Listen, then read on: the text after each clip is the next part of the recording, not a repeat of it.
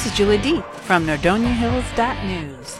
The Cleveland Sports Show starts now. Hello everyone, hope you had a great Father's Day this past Sunday. Welcome to another edition of the Cleveland Sports Show with your very own Dariah Sethna. Tons to talk about today, and I mean a ton. But let's start with our sports fact of the day. It's a little bit of a trivia question today, a little bit of Jeopardy here. For all of you baseball fans out there, the question for today is, what baseball player did David Letterman call a fat tub of goo?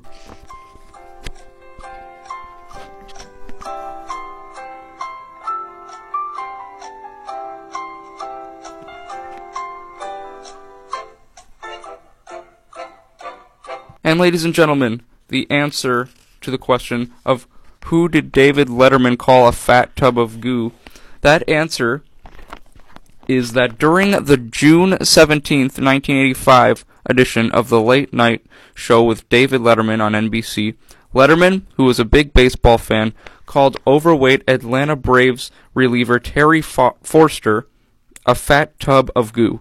Forster was initially angry but decided to go along with the joke when he realized he was receiving more publicity than anything else he had done in his major league career, which began when he was a 19-year-old with the Chicago White Sox in 1971.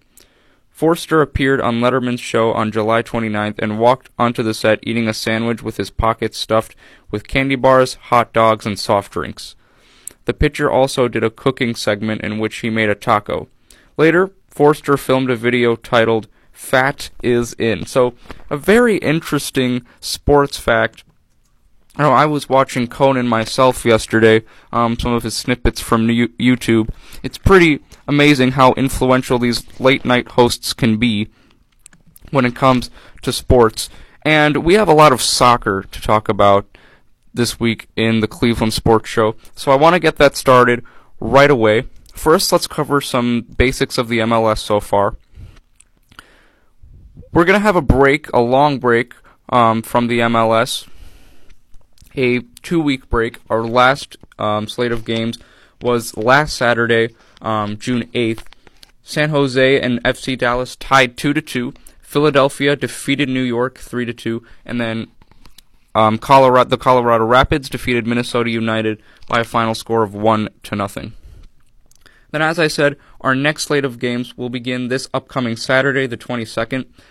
Ohio's own FC Cincinnati will face off against the LA Galaxy. FC Dallas will take on Toronto. Chicago and Real Salt Lake will face off as well.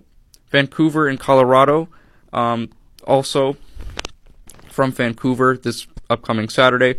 And then finally, at 11 p.m. Eastern Time, Portland will be taking on the Houston Dynamo. Our overall standings for the MLS include Philadelphia, who are still at the top spot. Now they have a comfortable margin, 4 points ahead of the Montreal Impact, who have 27 points, leading the Philadelphia Union to have 31 points. In 17 matches played, Philadelphia have 9 wins, 4 draws, and 4 losses. The Montreal Impact, in 18 matches played, have 8 wins, 3 draws, and 7 losses for those 27 points. DC United, back in third place, with 7 wins, 6 draws, and 4 losses for a combined 27 points as well. And then the defending champions, Atlanta United, with 8 wins, 2 draws, and 5 losses for 26 points. Now for the Western Conference, LAFC continues to be the best team in the MLS by far. They will most likely be the first team this season in the MLS to reach the 40-point mark. They only need one more win to do so, as they have 37 points. Those 37 points came thanks to 11 wins, 4 draws, and only 1 loss.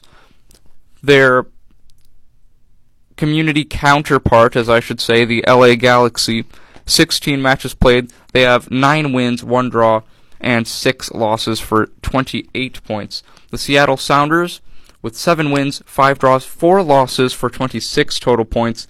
And then in fourth place, it is the Houston Dynamo, 2 points behind Seattle, 7 wins, 3 draws, 3 losses for a total of 24 points. The top scorers in the MLS include Carlos Vela of LAFC, 16 goals, Zlatan Ibrahimovic of the LA Galaxy with 11, Josef Martinez of Atlanta United with 10 goals, and then in the 4th and 5th spot, it is Wayne Rooney of DC United and Nani of Orlando, each of those players with 8 total goals on the season. And the Columbus Crew, since the last time we talked, only played one game, and if you can recall, it was against the Pittsburgh Riverhounds, who was a team from that other league that we were mentioning. If you don't remember what I'm talking about, go to our last episode. You can see it on NordoniaHills.news or my Twitter account. But nonetheless, the Crew were able to defeat Pittsburgh by a final score of 1-0. The U.S. Open Cup round of 16 will begin this Tuesday, which is tomorrow. The Columbus Crew will be hosting the defending champions Atlanta United, so a huge game coming up for the Crew tomorrow. Then, once the MLS regular season kicks off this weekend, this upcoming Sunday, the 23rd, the Columbus Crew will host Sporting Kansas City and Orlando City before heading back out on the road to Salt Lake City to take on Real Salt Lake. Now, even though the Crew did get the win against the Pittsburgh Riverhounds, this does not help their overall record in the MLS regular season, as they have fallen to 10th place. They do have 5 wins and 2 draws. However, they have a staggering 9 losses so far. That is the second that is the second highest number of losses in the Eastern Conference of the MLS. The Crew only have 17 points. But FC Cincinnati, you have been able to do a worse job than the New England Revolution this year, as FC Cincinnati have the lowest number of points for any team in the MLS this year. 3 wins, 2 draws, and 11 losses. It seems like it's almost a Browns record. It's too good to be true. FC Cincinnati have been horrendous their last few games. However, they were able to pick up a win last Wednesday against Louisville City, the same league that Pittsburgh is in that U.S. Open Cup 4th round. FC Cincinnati will be facing off against St. Louis FC in St. Louis, Missouri, for the U.S. Open Cup round of 16 this upcoming Wednesday at 8:30 p.m. Eastern Time. FC Cincinnati will then host the LA Galaxy this upcoming Saturday before heading out to Minnesota to take on Minnesota United. They will then come back home to Cincinnati and host the Houston Dynamo before heading back out on the road again, going to the Windy City in Chicago for a matchup against the Chicago Fire. Now, we're done with MLS soccer. We don't have UEFA Champions League soccer to talk about anymore because Liverpool won it. So what other soccer news can we possibly be talking about? Well, ladies and gentlemen, we have it for you right here. The 2019 FIFA Women's World Cup in France has been electric so far in its first few weeks. We have live group standings for you right now.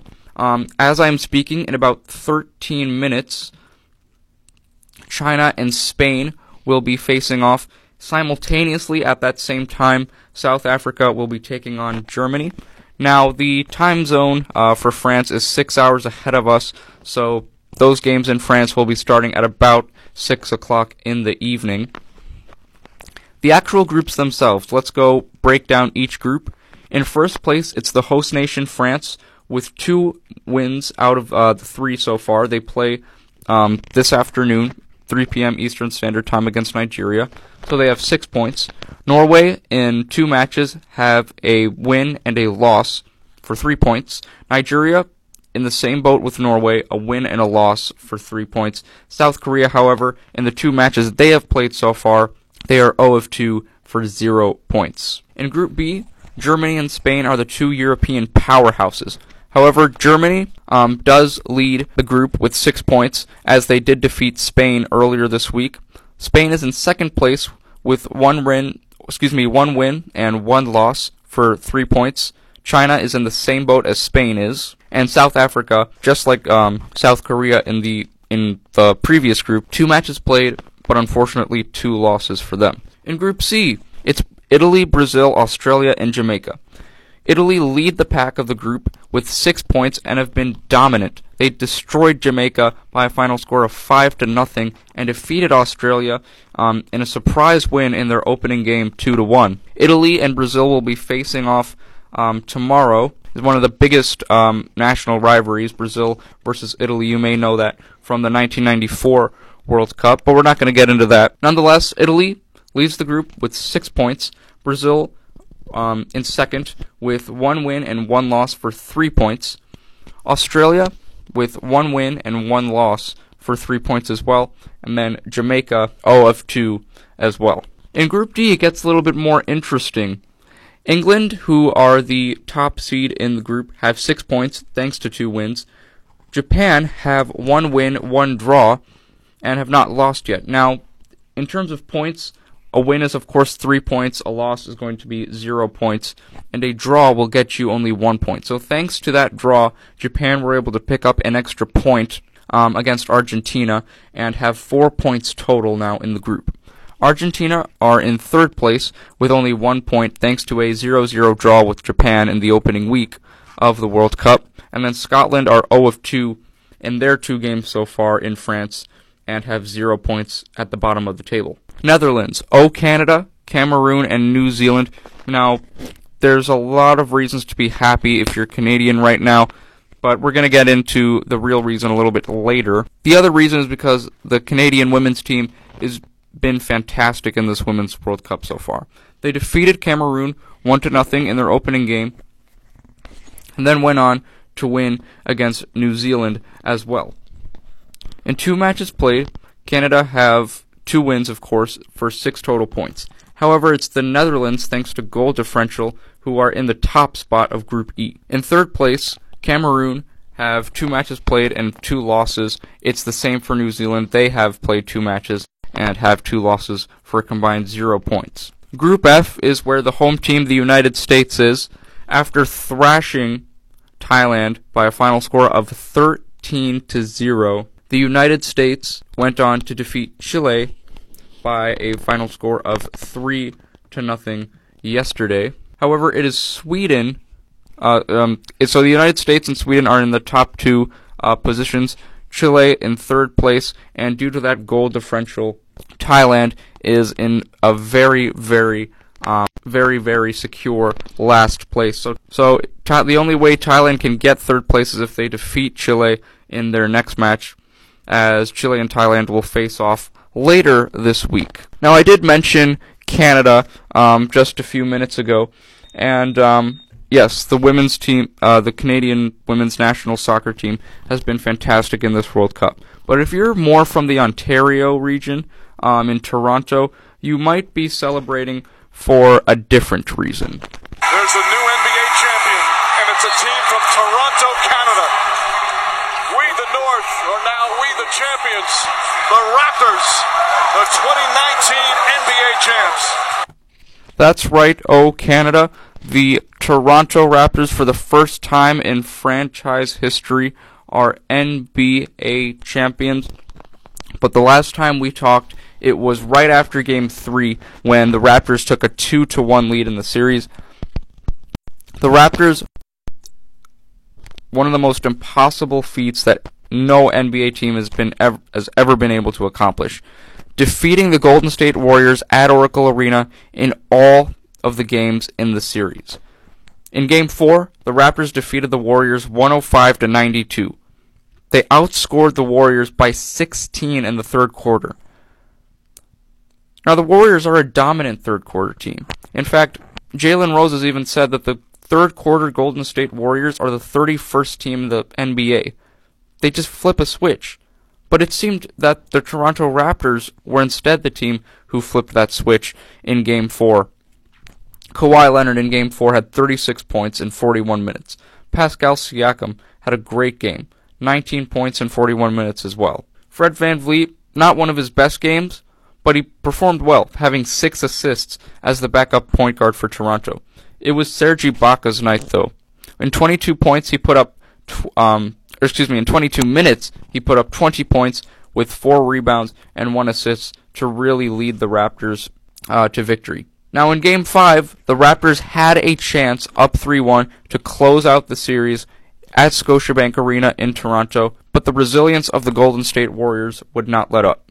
Now, the Warriors did have Kevin Durant back. He was cleared to play. However, he was injured in the first quarter. First and second quarter, I can't recall. I apologize. But nonetheless, Kevin Durant tried to do a crossover move on Serge Ibaka, but apparently tore his Achilles. And it's extremely unfortunate. Now we're hearing news that he might even miss an entire year, an entire season due to this. And I even posted on my Twitter account, let's hope that Kevin Durant can get well. Klay Thompson, also suffering an injury right now. So hopefully those two players can, have a quick and comfortable recovery so they can get back on the court. Those are two truly professional players, and we would hate to see them go out in such an unfortunate fashion. But nonetheless, in Game 5, the Warriors pulled away with a 1-point victory. It was a close game throughout. In fact, in the third quarter, both teams scored 22 points. It was neck and neck. The Raptors, at one point, built a 6-point lead, but the heroics of Klay Thompson and Steph Curry, the Splash Brothers, were able to pull the Warriors out of a 6-point hole and eventually give them a 1-point win. Stephen Curry had 31 points in Game 5 in 41 minutes. DeMarcus Cousins also had a big game, 14 points in 20 minutes as well. Klay Thompson, the other Splash Brother, had the most minutes out of any Warrior player in Game 5 with 42 minutes and 26 points in those 42 minutes. Now, Game 6 was the final game at Oracle Arena, no matter what happened. Whether the Warriors won or lost, this would be the final game at Oracle Arena, a season that has hosted the Warriors for an arena that's hosted the Warriors for 47 seasons. The Warriors will now be moving on to the Chase Center in downtown San Francisco, so they'll be moving across the bay. And the Warrior fans in Oakland and Oracle Arena wanted to send the Warriors away with a hoorah. However, the Raptors had other plans. In the fourth quarter, the Raptors outscored the Warriors by 6. And when Klay Thompson went down in the second half, it really looked like Stephen Curry was going to have to do what he did in Game 3 and really carry the Warriors to a crucial Game 6 victory.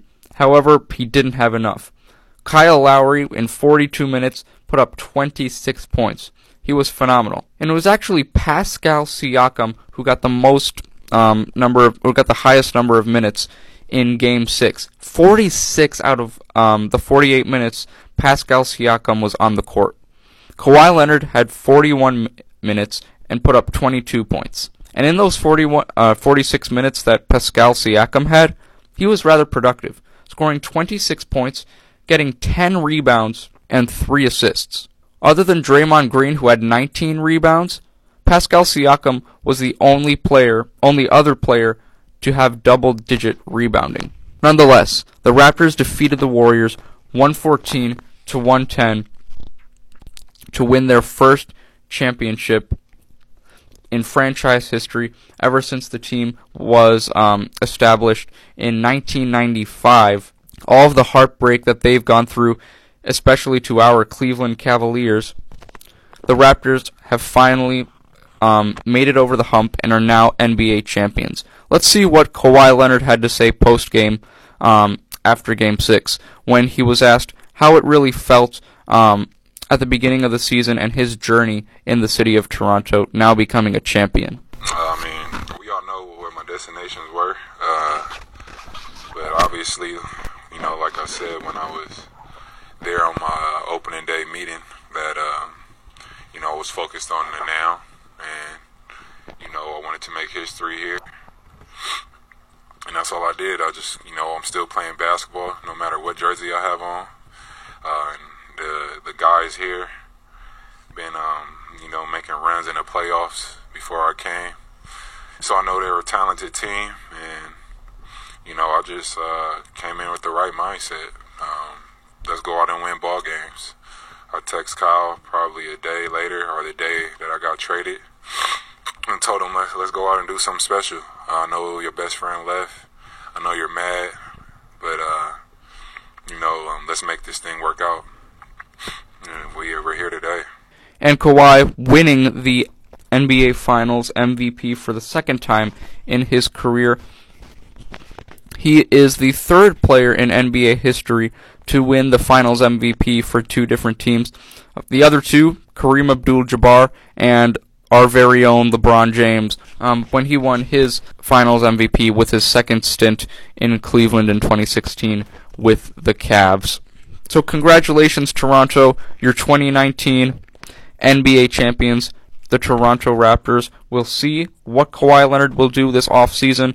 We have a lot going on this offseason. It's going to be crazy.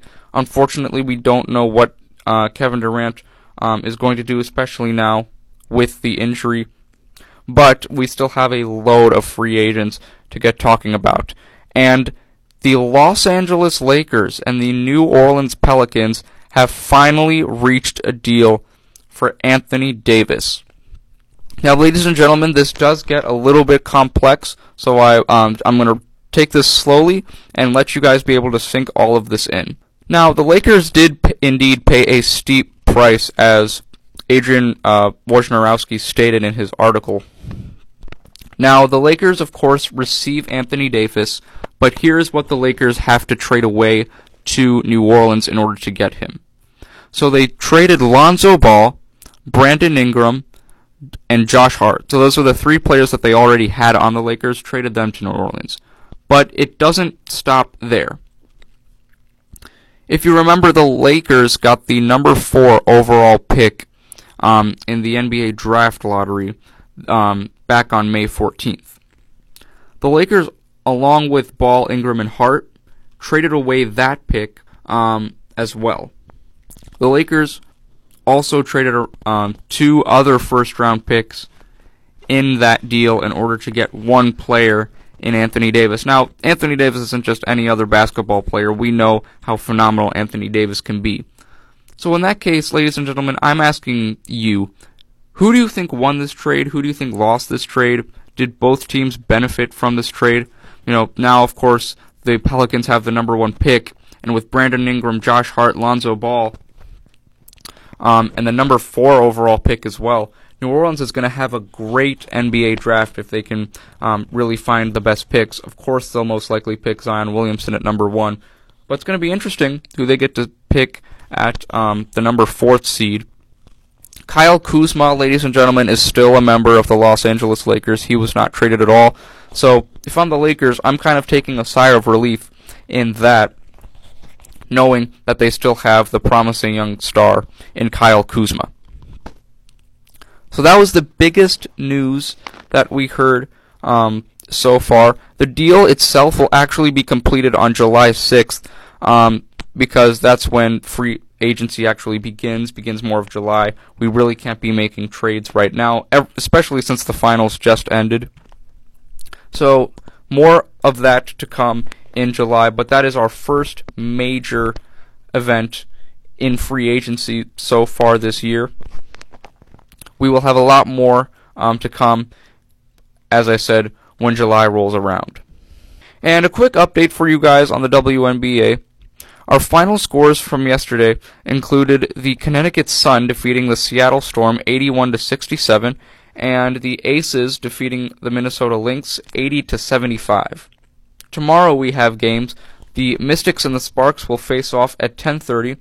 On Wednesday, the Fever and the Dream will face off at 11 in the morning, Eastern Time, and then the Sky and New York Liberty will face off at 7 in the evening on Wednesday.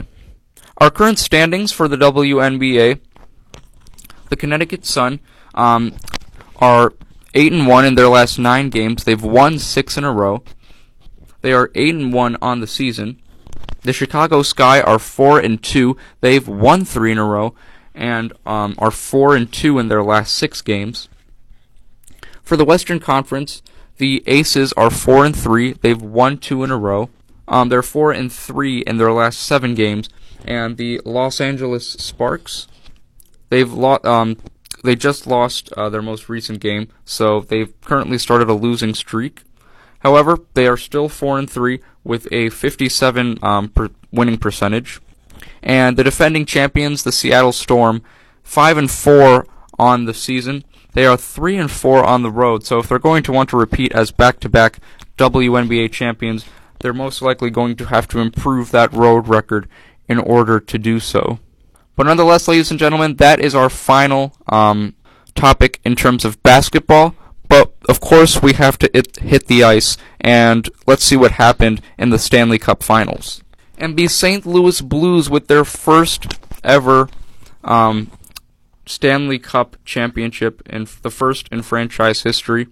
In Game 7, they defeated the Boston Bruins at TD Garden 4-1, so it really was not close, especially after the first period, as the St. Louis Blues went up 2-0. It was scoreless in the second period, but in the third period, the Blues pulled away, outscoring the Bruins 2-1 in the period, eventually winning the game 4-1. A major event for the St. Louis Blues. As I said, this is their first championship, Stanley Cup final championship in the history of the franchise. Especially, late in January, they were not doing very well in the season. If I recall, they were at the bottom of their conference, and their ability to come back and defeat the heavily favored Boston Bruins, who defeated our Columbus Blue Jackets, really a huge accomplishment for the St. Louis Blues. And last but certainly not least, it's time for Indians talk, as we're going to discuss their last 3 games.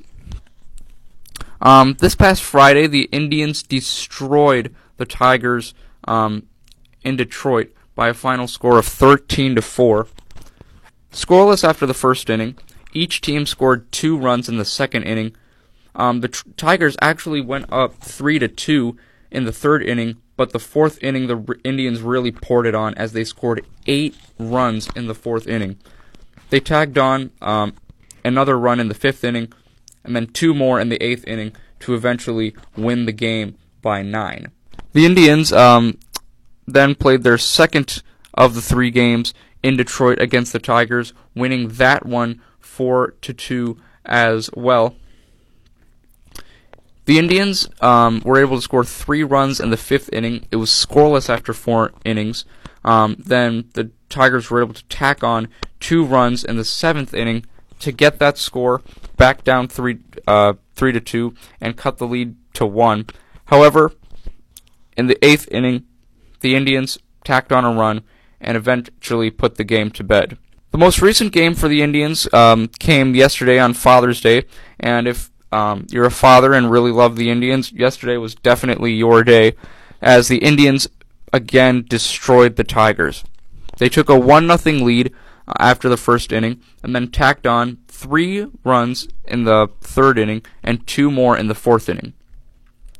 They then scored 1 run in the 6th and 7th inning to eventually score those 8 runs and again destroy the Tigers. The Indians are now 37-33 compared to the Tigers, who are 25-43. The upcoming schedule for the Indians includes a trip to Texas, where they will have a 4-game series against the Rangers in Texas, of course. Then they will come back home to Progressive Field for 3 straight games against the Tigers, and then 3 more games at Progressive Field against the Kansas City Royals before heading back out on the road to Baltimore, more specifically, to take on the Orioles. Well, ladies and gentlemen, that concludes today's episode for the Cleveland Sports Show. Once again, guys, thank you so much for taking the time to listen. We had a lot to talk about today, and we're going to have a lot more to talk about, especially with the Women's World Cup knockout stage coming soon, and NBA free agency coming as well. Once again, hope that Kevin Durant and Klay Thompson get well soon. We really miss you guys. And also, have a great week, and I will see you this Saturday for another episode of the Cleveland Sports Show. But until then, take care.